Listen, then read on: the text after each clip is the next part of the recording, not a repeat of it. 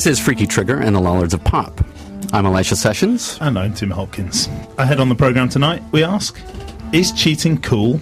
Tanya Heeden returns from 1981 hating music more than ever and turns the laser-like focus of her smouldering eyes on a certain Swedish pop pixie. We hear music from Super Pitcher and Michael Mayer. Trina featuring Fabulous and some other old junk we've got hanging around. We'll also be revealing Great Britain's new midweek number one. It will be a bit of a surprise, I think. Surprise to me, actually, before a couple of days ago. But let's say hello to our Lollards who are with us in the studio tonight. Mark Sinker, writer, editor, and polymathic prestidigitator, and Katie Grocott, musician and stalker of Girls Aloud. What? I didn't reply to mine because I didn't recognise the description. All is known. When's the last time you stalked Girls Aloud, Katie? I actually hung out outside their trailer last night. Where was their trailer, Katie? Their trailer, Tim. It was parked it was outside the building I currently work in. I don't know if I should. Anyway, they were filming an ad. Say it by its brand name. Nobody will recognise it. It's okay, because the building you currently work in, you've already said that where they were. Yes. And it's been in the papers where they were. Oh, okay. Well, to give it its official title, it was outside UCL, London's Global University. And yes, well, a co-worker rushed in and informed us all that Girls Aloud are filming outside. So, of course, we went and looked out the window, and there was no Girls Aloud. There was a van and a Tian. But we did kind of sneak out, and we thought, we might have saw a glimpse through a window or something, but no, not really. Of a Girl Aloud. Of a Girl Aloud, and I did take a picture of the red carpet that they have filmed this. I believe it's a Kit Kat advert on. I've taken a picture of this on my mobile phone for posterity. All right, so this was a Kit Kat advert, and you said you saw part of the set. There was a red carpet. Yeah, there was basically. If you're unfamiliar with UCL, there is a large red carpets everywhere. Basically, everywhere Eli goes.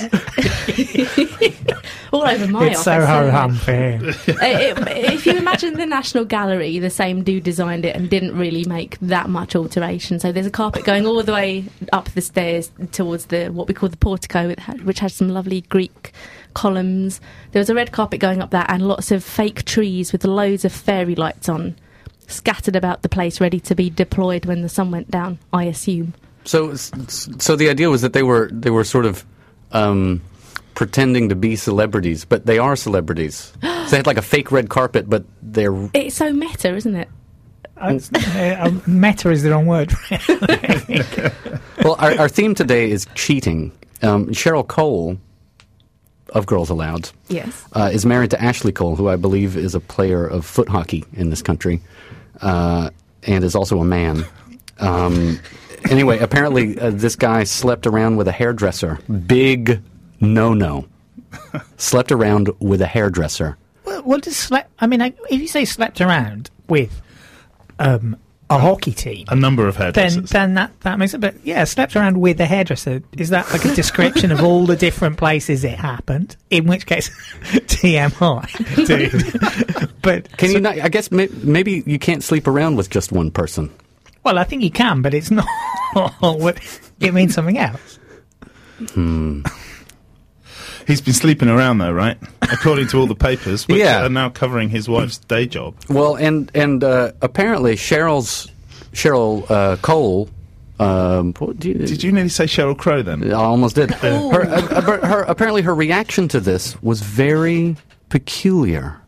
She said that as punishment, she won't have sex with him for 6 months. She won't have sex with him for 6 months.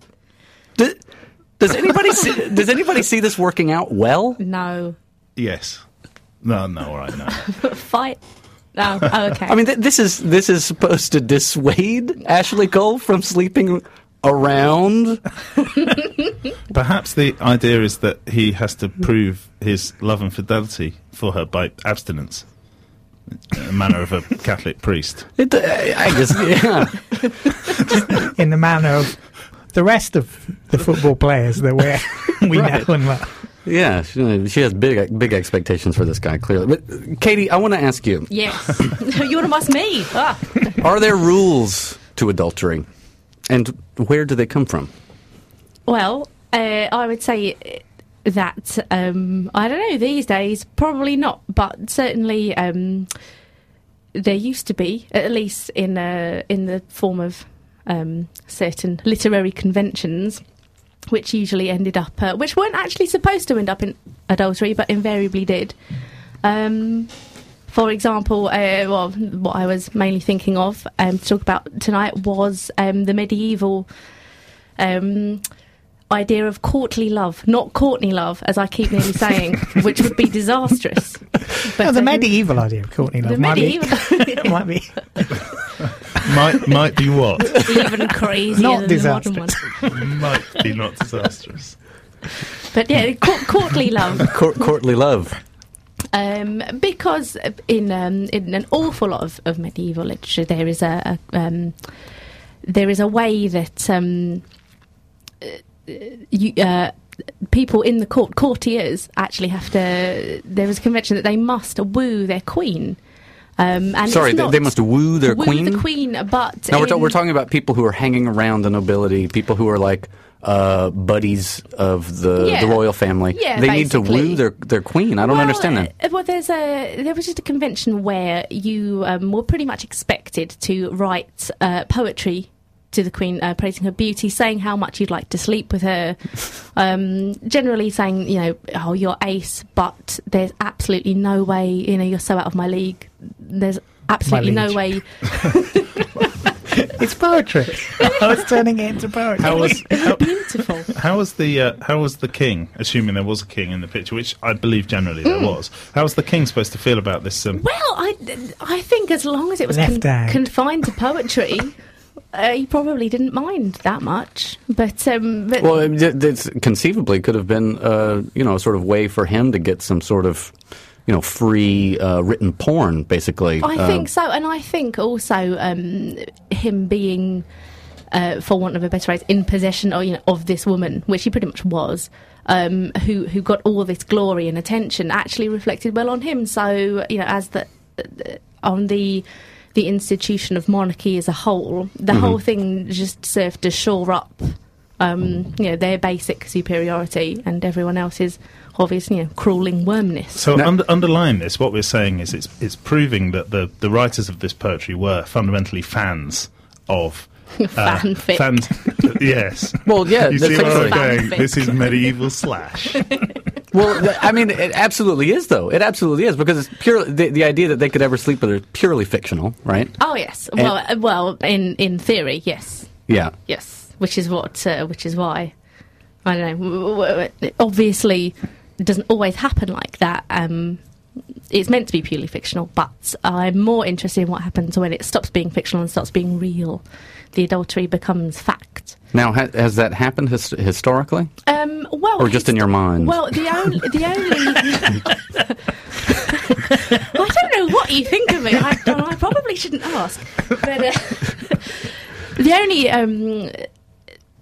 example I can think of it actually happening historically is, and I meant to look this poem up earlier, but totally had an actual day job to do, was Thomas Wyatt, who was a courtier in Henry VIII's court, who wrote an awful lot of poems, or basically these poems, everyone reckons they're about Anne Boleyn. He made love to her in verse. There is one poem that I especially should have got hold of for tonight, called Whoso Lists to Hunt, I Know Where Is an Hind, where he describes the hunt, but it's this huge great big metaphor for pursuing a lady.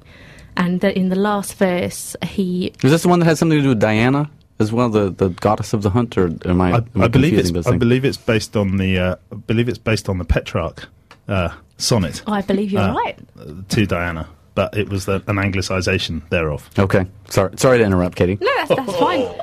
But, snap. No, that's shock and horror around the studio as I appear for the first time in my life to know something about something.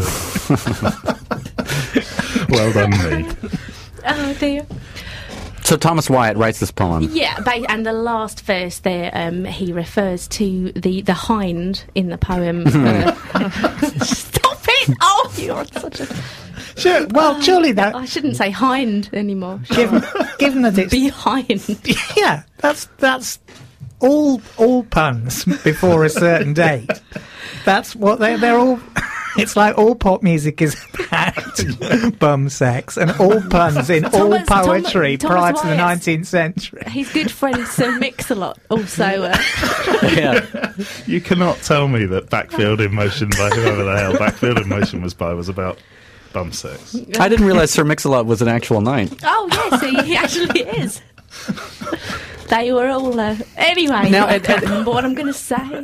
Well, Katie, at this point in Henry VIII times, I don't know that much about Thomas basically nearly became this close. I'm putting my fingers very close together to being executed for basically stepping over the line. He was accused and I think tried and got off of getting off with Anne Boleyn. So on the grounds that... Not just in verse, but... He cited that this is merely a courtly convention, and what you were looking at me like that for, I thought that's what we were supposed to do. Well, basically, when Henry VIII basically wanted to get rid of Anne Boleyn in the end, and he trumped up an awful lot of charges against her, but one of which was that she slept around with an awful lot of men, including this Thomas Wyatt. I mean, I think... in the end, the court musician got executed. For Wyatting. Fulton. Wyattgate. But he managed to escape with his life. But I don't know if it actually would be interesting. I should have also worked out whether he wrote this poem before or after this happened. But the last verse says that the animal in question has a golden collar with words picked out in diamonds. Noli me tangere, for Caesar's I am. She belongs to the king, so do not touch. Look, but don't touch. It would be a pretty macabre choice of image if it was after she'd had her head chopped off. She wears a collar, and also she belongs to the king. It would also be a bit strange for him to have got taken. That's a good point. Now, was there anything about was there anything connected to Henry VIII, there's a usurpation of the throne around this time, wasn't there? Yeah, his dad. Yeah, his pa, the seventh, right? Henry VII. But, I find it also very interesting that Henry VII kind of had this slight obsession with Arthurian myth. Arthurian myth being the kind of ultimate example of where you see a code of courtly love in a story always erupting into adultery, left, right, and centre. But this was the kind of model he took as, England's glorious past. He kind of desperately tried to prove his connection with it to kind of take people's attention away from the fact that he had technically usurped the throne. So you're saying he somehow used more ancient ideas of courtly love as a justification for his... Well, not so much ancient ideas of courtly love, but he had this thing about the myth of Arthur. He called his first son Arthur. This is Henry VIII's older brother, who died while he was a teenager, I think. But the fact that he called him Arthur, he was trying to kind of form a continuation with this myth that was all to do with legitimacy, when if you actually look at the myth of Arthur, it's just there's illegitimacy left, right and centre in it. Now, what were, in Arthur's time, or what we know of a person who may or may not have existed, were there conventions about cheating in among the knights, for instance, of the Round Table? Well, yeah. Like what was okay and what wasn't okay? Well, I think what it boils down to, from what I can remember, is it was okay as long as you didn't get found out doing it. That's generally the rule throughout human history, though, right? No, I mean.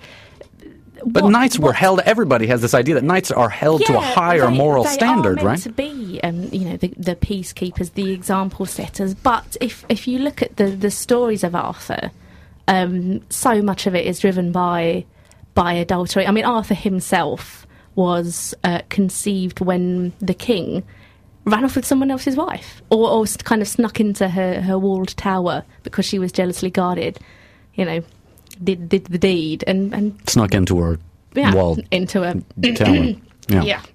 And then, And then Arthur, the doom falls on Arthur's family because he has an affair with someone who turns out to be his half-sister. yeah. So And he eventually, the whole story ends up with a war between him and his own son, which is an argument about legitimacy. The thing about the Mallory's version of Arthur, which is the one that which is became the the sort of canonic version that everyone, which explored the idea. Generally, it was written towards the end of the Wars of the Roses, which when the whole country had been in chaos very bloody chaos for decades, and it's basically a story about how do you improvise law and civil society in a world where it's completely vanished, and where the people who are able to bring any kind of order by the sword are using those swords to chop chunks out of each other and forming gangs and laying waste the country, stealing each other's people, murdering each other's vassals and hinds. And I think Henry VII, the Tudors, sort of stepped in and actually, by usurping it, also ended the Wars of the Roses.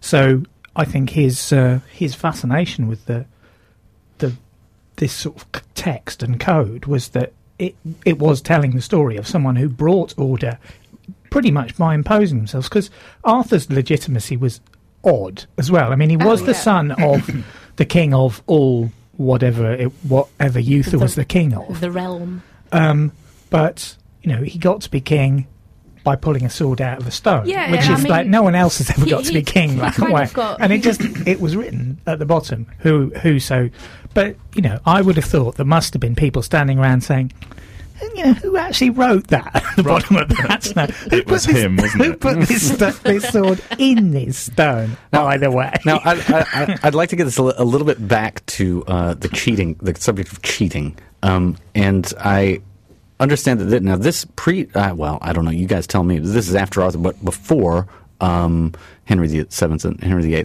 Chaucer wrote quite a bit about cheating, didn't he? Yes, he did. A lot of how can I say that? It was a lot of what he wrote was very. It was mocking of the courtly love conventions. I mean, if you look at the Canterbury Tales, the first tale that gets told is the Knight's Tale, and it is a really typical two brothers fall in love with the same woman, and it can only be a battle to the death, with all the intervening gods coming in on. Venus comes in on one side and Mars comes in on the other. I can't remember who wins, but eventually the worthiest knight gets the lady. And well, that doesn't sound very mocking. That sounds like kind of. Oh no! Well, no. That this is a straightforward. It's the knight telling the tale, but directly after that, you get the Miller's Tale, which is basically kind of the same tale, except you have a country lass who is described actually in these really quite amazingly high flown terms. Which would be quite appropriate to a courtly lady. Only there's always just something about them that isn't very courtly. And she, has a husband and a lover and an admirer, and a husband and a lover and an admirer. And an admirer, and an unsuccessful suitor.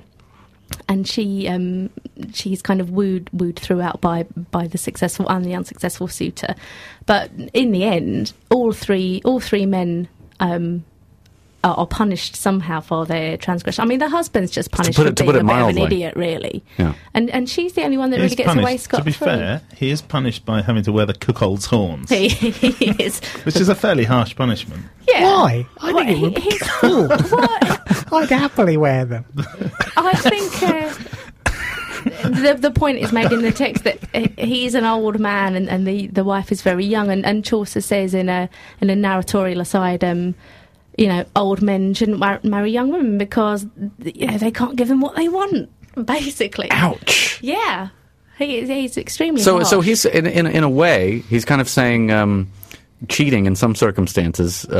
He's justified. Yeah, or if not justified, understandable. At least understandable. Yes. So you should watch what you do Absolutely. if you don't want to be. Is the point is you shouldn't put yourselves in situations where the rigours of that situation force you into, where you don't want to be. Yeah. Take note, Cheryl Cole. Katie, you brought a song for us to listen to. What's it called? I have bought a song. It's called The Lonesome King, and it is by Super Mayor.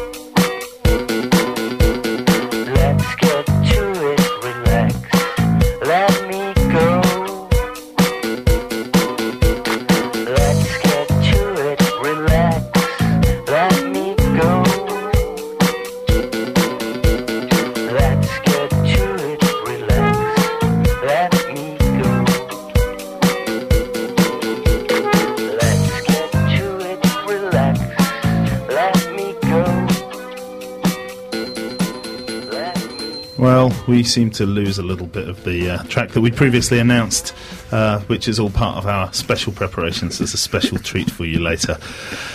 Stay tuned, suckers. That, in fact, was The Art of Letting Go by Super Maya, which is something called Super Pitcher and Michael Meyer. Is that right? That is absolutely correct. Awesome. Okay. So last night, I was happily sitting on my commode, reading Woman's Own as I do, and I stumbled across one of those excellent quizzes which you fill in. It gives you points and it tells you something about yourself. And I thought that sounds appropriate to let our Lollards play this evening. So stick with me as we play. How's your moral compass?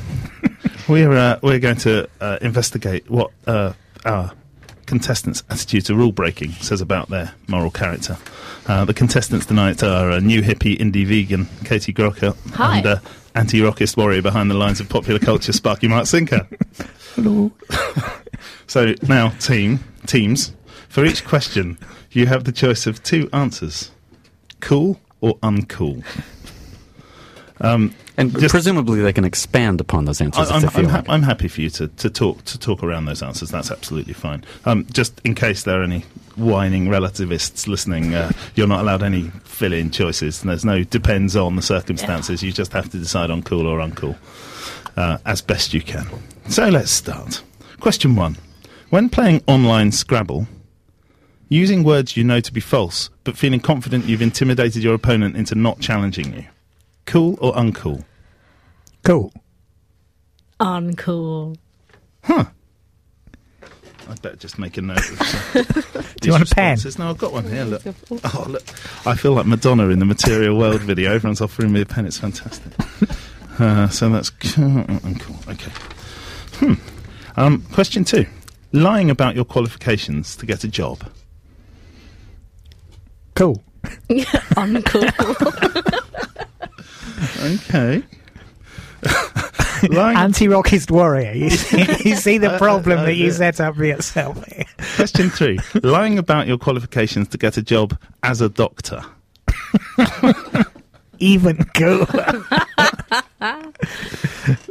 I always like those stories. There was a particularly one I really thought was like the best story ever. It's true, I'm glad he's never actually treated one of my relatives.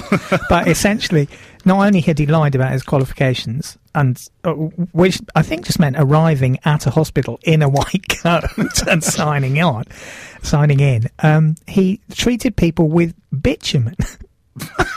That was his main cure for everything. It was asphalt, I think, rather than bitumen. 99 problems, but a bitumen ain't one. But Mark, how? What was it in the form of a pill, or what did it actually do to people? Well, I think it probably didn't do anything particularly pro or con, but it just went. It just through. Tasted like the road. Which enormously straight. So, Katie, lying about your qualifications to get a job as a doctor, cool or uncool? Uncool, obviously. Uncool, obviously. Okay. Question 4. Lying to get elected to a position of power. Katie? Oh, uncool. Because I am square tonight. Mark? I think it's uncool because being in a position of power is uncool. Or wanting to be. Okay. Question 5. Cheating on your taxes. Not paying the tax that you are. I think that's uncool. Mark says uncool. I think it's fairly uncool as well. Uncool, says Katie. Okay. I think it's good, but I think it's uncool. Robbing a bank. Is robbing a bank cool or is it uncool? Think of all those cool bank robbers you've seen. No, they always end up shot by awesome dudes from CSI. Uncool. You see, I really want to say that that's not specific enough. I think it very much depends on the circumstances. Not on the circumstances. Unlucky, on the whining relativist. On the method. But the method is a kind of circumstances, so... So? So if you hold up a bank with a banana and get away with £10 million, just hand it over. And not shoot anyone. Well, or even if you anyone. shoot someone and it's a banana. No one must be harmed in the robbing of the bank with the No banana. bananas must be harmed. Okay, you're going down as a call for that, Mark. Sorry. Okay, robbing from the rich to give to the poor without any clear stated redistribution system or measures of effectiveness. Just Well, how's that stupid. not introducing circumstances? I'm allowed to introduce circumstances. That's so I'm doing the uncool. quiz. I feel that we should redistribute the means of the production of this quiz and ask you these questions. Excuse me, no back talk from the commentators, please.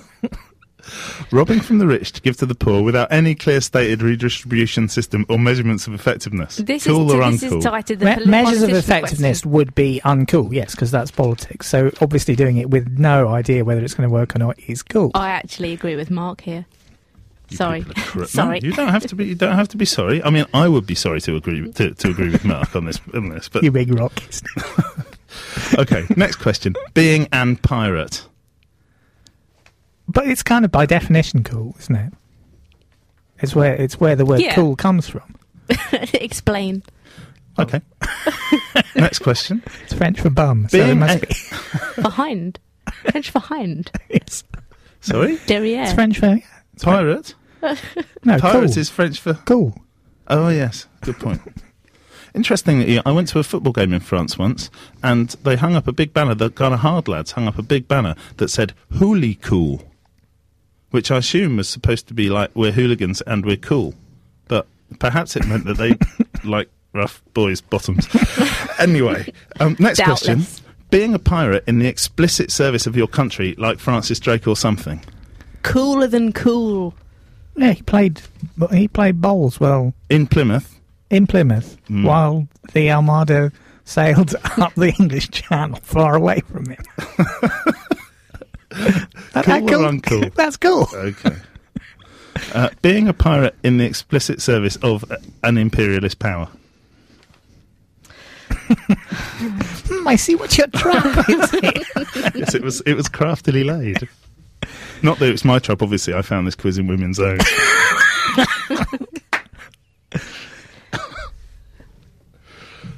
Ooh. This is the last one, so Oh, you it's can. great. It's cool. It's pirates. Uncool. Uncool, says Mark. Uncool, says Katie. Okay, let me tot up the scores now. If only Okay. we had some totting up incidental music. It's true. Mark, you have scored a total of 5 points on this quiz. According to this, you have a highly attuned but frankly haywire sense of your moral world, Hurrah! and it's idiosyncratic to the point of sociopathy. Yes, that's what I was aiming That's for. what Women's Own thinks of you. And Katie, you scored 32 points. Blimey. You have an almost superhuman moral compass. You're a walking empathy machine. So much so that we suspect you of cheating on the test. And now, Tanya Heaton, the resident music critic here at the Lollards of Pop, renews her cavalcade of hate after hearing the new song by Robin. It's been brought to my attention, dear listeners, that even though she can be ridiculed for her po-faced personality and blonde little haircut, Robin's lyrics are even more disturbing.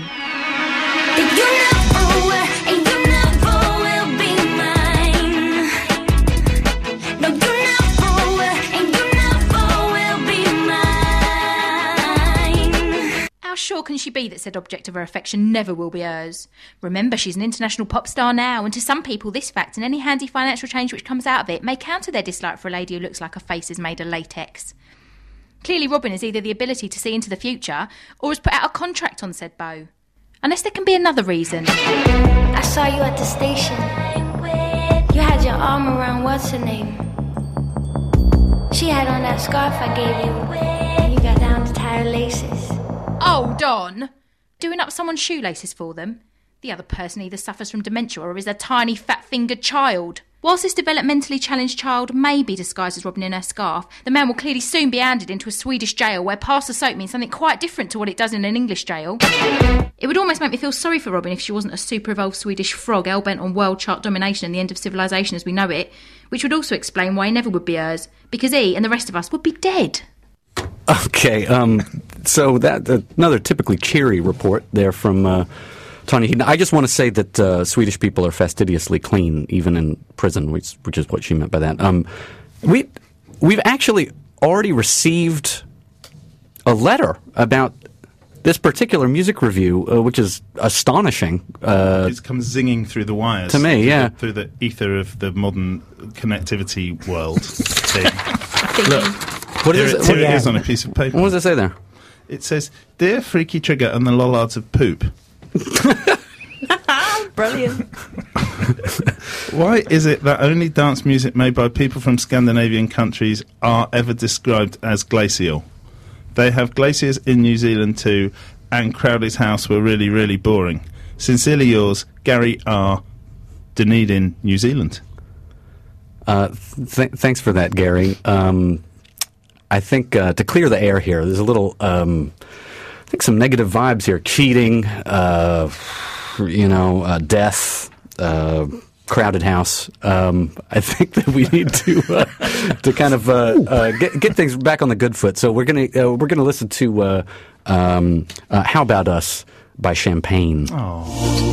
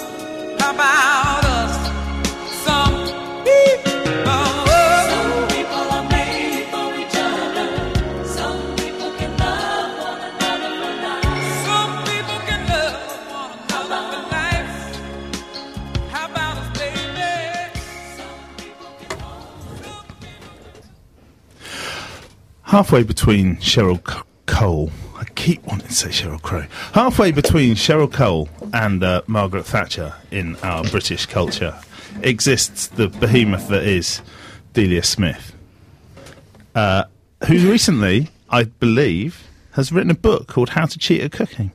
No fair, Delia. Surely she's about making people cheat correctly. Also, Delia Smith is world renowned for being a pie-toting, heavy-drinking chairman of Norwich City Football Club. And I wonder whether she condones cheating in sport in the way that she condones cheating in, for example, cooking. What do you think? Have you been thinking about cheating in sport, Mark? I don't think I've been thinking about it from Delia Smith's perspective, particularly. How would you know? Well, I think there's two. There are clearly two different perspectives of sport. There's people who actually do it, and there's people who sit and enjoy it. And in a sense, these perspectives run alongside each other. But actually, I think there's quite a lot of elements where attitudes to cheating would be different. And this sort of pops into my head as an interesting tension when I was actually having an online argument about the World Cup with my enormous knowledge, obviously defending my position strongly and well. But my position, not knowing anything about it helps you be objective. Yes, right? Exactly. Clearly, and that is pretty much my line on this. That I was interested in the distinction between whether a game has been correctly played and whether a game contributes to a good tournament. And it seemed to me that in this particular instance, I'm fairly sure this was Tim will be able to correct me. This was the run of performances that Italy had put in the World Cup, where it had beaten a whole set of people to rise. So you're talking about foot hockey here, right? Yes. Oh.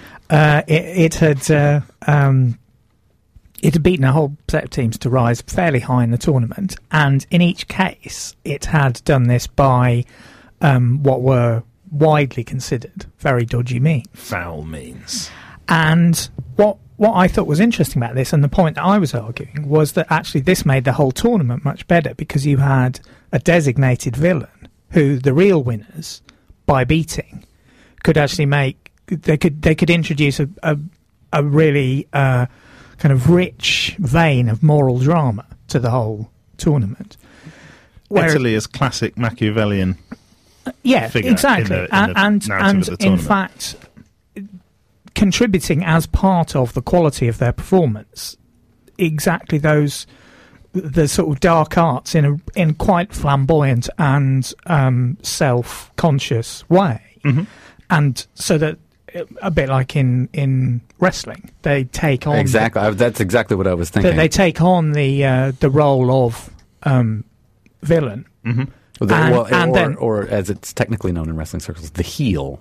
Oh, okay, right. It's the heel. And essentially, this brings quite an extra degree of sort of excitement and tension. And I think actually a degree of excitement and tension which is deeper for someone like me who is not partisan, sort of pro-Italy or anti-Italy or pro whoever Italy's playing, which, as I can't remember any of the people they play, is a bit evident. But it's not the case that it's not like they're complete anti-heroes like Dirty Denny, EastEnders or something, whether people who support them because they are just evil. They're also demonstrating that they're really good. You know, there's also the issue of high quality. It's just there's a narrative of if you're playing the game, if you're gaming the game, then it makes you clever. Yes. Mm-hmm. Rather than it's not just they cheated. It's they're good enough at this to be able to cheat in a way and not get caught, and that's part of the whole. There's a sort of valorization of the skill involved, right, of cheating. But it's not. It's their supporters, the Italian fans, would also have been very proud of the actual quality of their football. It isn't right, simply that they're just evil. It's that they are that they're brilliant and smart. The qualities that are required for example, do we need to explain what a dive is? You can explain it, Tim, quickly. A dive is when a player falls to the ground, having not been fouled in a game of field soccer, but makes it appear that they have been fouled in order to get a free kick and gain some competitive advantage. They roll around and moan and pretend that they sometimes roll around and moan. It can be cleverer than that. It can go down and they can go down and pretend like they're, they haven't really. That like they're not claiming a foul to try and double bluff the ref. What was that, Katie? Well, no, I was going to say that seems like, the way you were talking about it, I thought that the cheating would be kind of like, I don't know what, I thought it would be kind of like dazzling sleight of hand, like the handball. I mean, Maradona is the person, when you say the words football and cheat, he is the first name that springs to mind. And I think, I don't know, is he still kind of universally vilified for... Or loved. Or loved. I mean... I think in this country people have... I think that people are hugely conflicted about him. Do you think people kind of hate him but have a grudging respect? No, I think that thing that he did has passed sufficiently far into history that it doesn't really hurt so much anymore. And people like him because he's one of the greats of football, but he's also this hugely excessive figure. And a very flawed figure. Massively flawed, but hugely excessive and does mad things, goes and hangs out with sort of ultra-leftist dudes he's big mates with Chavez, right? And he's big mates with Fidel Castro.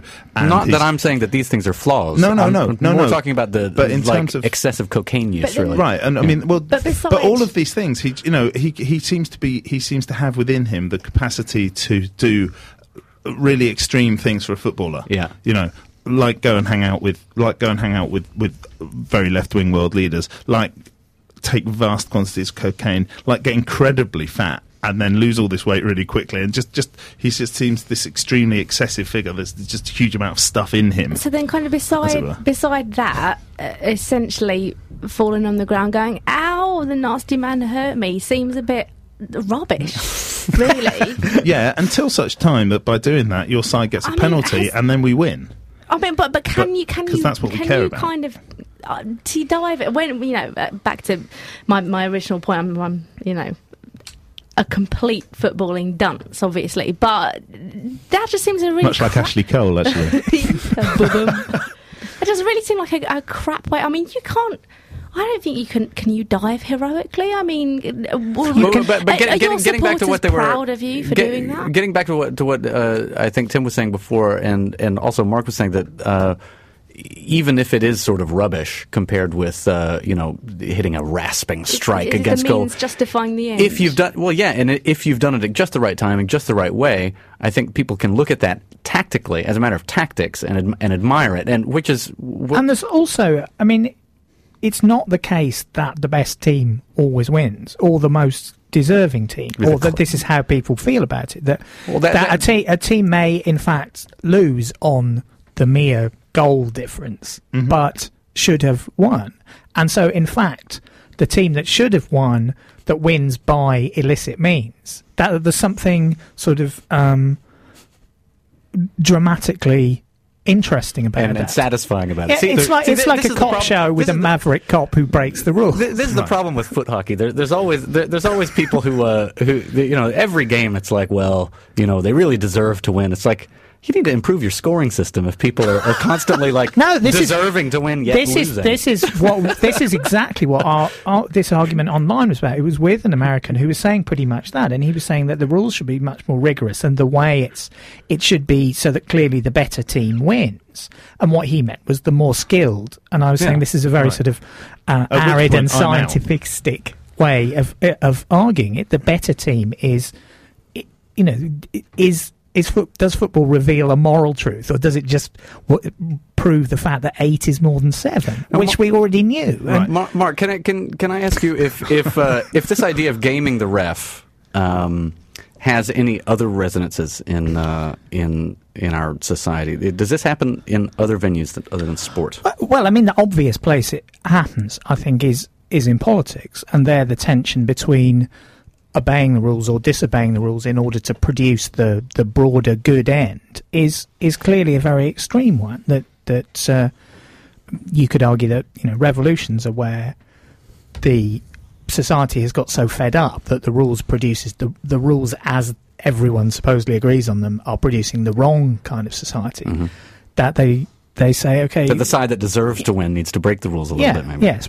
And then there's a big argument, what we were talking about before, about the question of legitimacy. What makes for the legitimacy of the future society? And essentially, what makes for it is the one that won.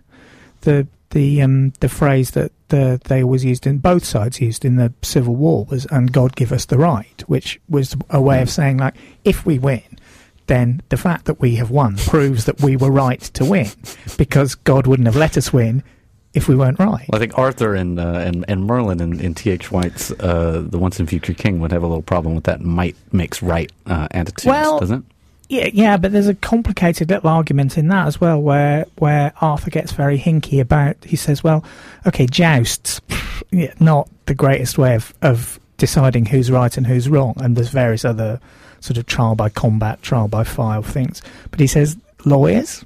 I mean, the person who wins is the person who can hire the best lawyer. It's not who's correct, who's morally in the right. It's the person who has the most firepower when it comes to legal argument. And I think this is also the issue in politics. It's the person who wins is the person who's best at exploiting the situation where the rules may be available for exploitation. Yes. Is there the political equivalent of the dive?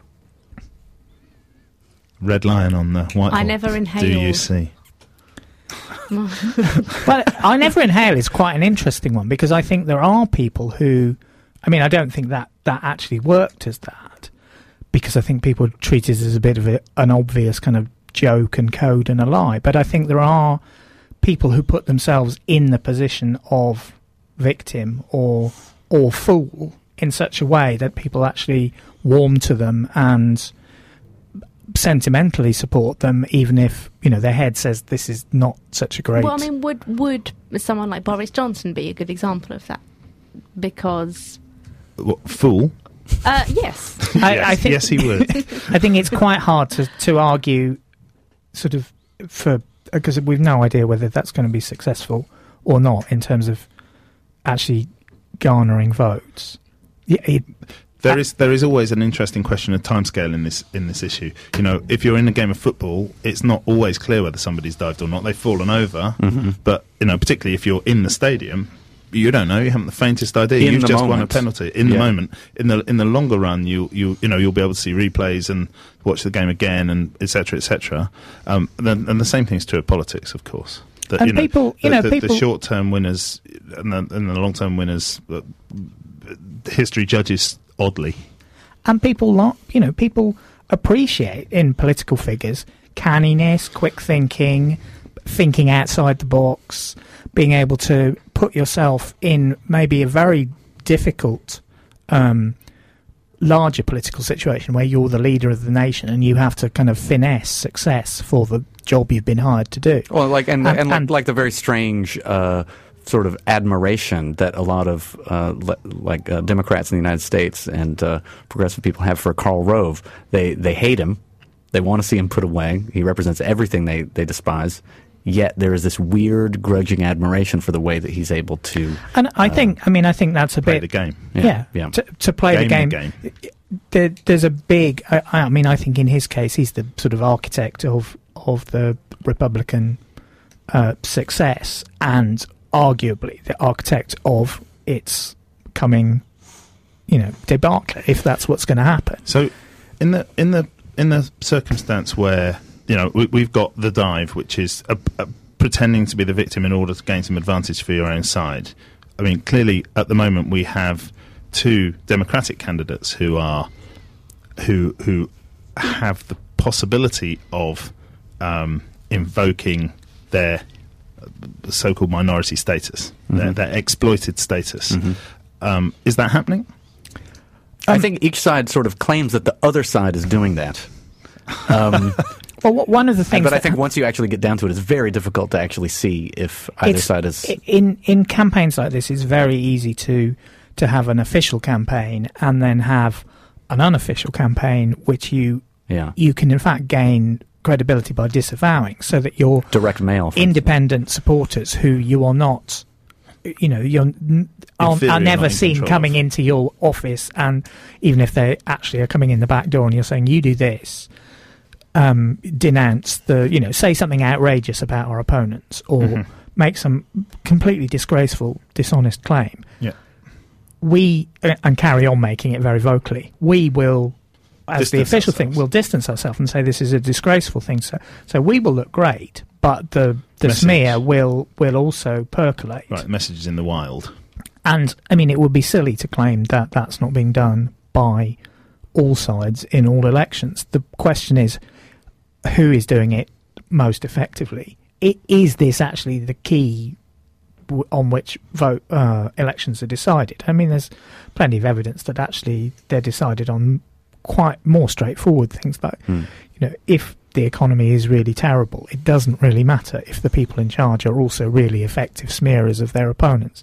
If people have no money and are really miserable, they may well just punt anyway. This election's different, though, isn't it? Because it's the election to become the candidate. So we're not voting on the basis of, we're not deselecting an incumbent on the basis of the economy. We're choosing who's going to be the best. Who's going to be us? Who's going to be us? Which is also means who's going to play. Actually, those people have to choose is who's going to play this game best. And you saw that with the John Kerry candidacy.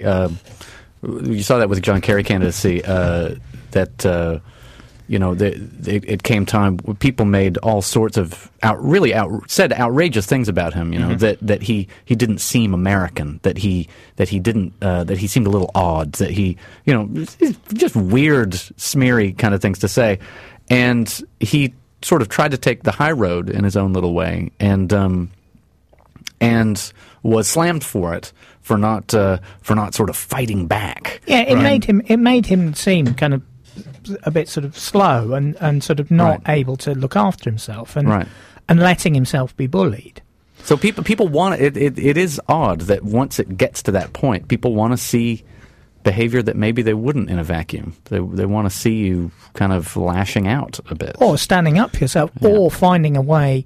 I think finding a way through, because you're being. It's quite often a kind of how long have you been beating your wife? No, what's the yeah, no, that's when did you stop? When did you stop? I mean, yeah. It's kind of question, and what they're looking for is someone who can, finesse their way through to the other side. We've actually take note. Yeah. Ashley Cole. Well, before you get into that, I just wanted to mention that we have a perfect example of what we were just talking about yesterday with Barack Obama responding to weird smears about him and his pastor buddy, and he gave a speech which did exactly what you just said, Mark, which managed to address head on these things. Well, wait and see. But I mean, I agree, but wait and see. For the time being. For now. Talking of time. Time has cheated us. That's all the time we have today. I'd like to thank our Lollards for joining us, Mark Sinker and Katie Grockett. Thanks, chums. Cheers. I'm Tim Hopkins, and my co-presenter has been Elisha Sessions. Stay tuned for Behind the Mic with Rosie Wilby, followed by Middle East Panorama at 9, The Trash Can at 10, and Old School Reggae, brought to you by the 50/50 Sound System crew from 11 until midnight. We say goodbye, I'm delighted to say, with the new midweek number 1, Your Cheating Heart by Elisha Sessions. Your cheating heart will make you weep. You'll cry and cry and try to sleep, but sleep won't come the whole night through. Your cheating heart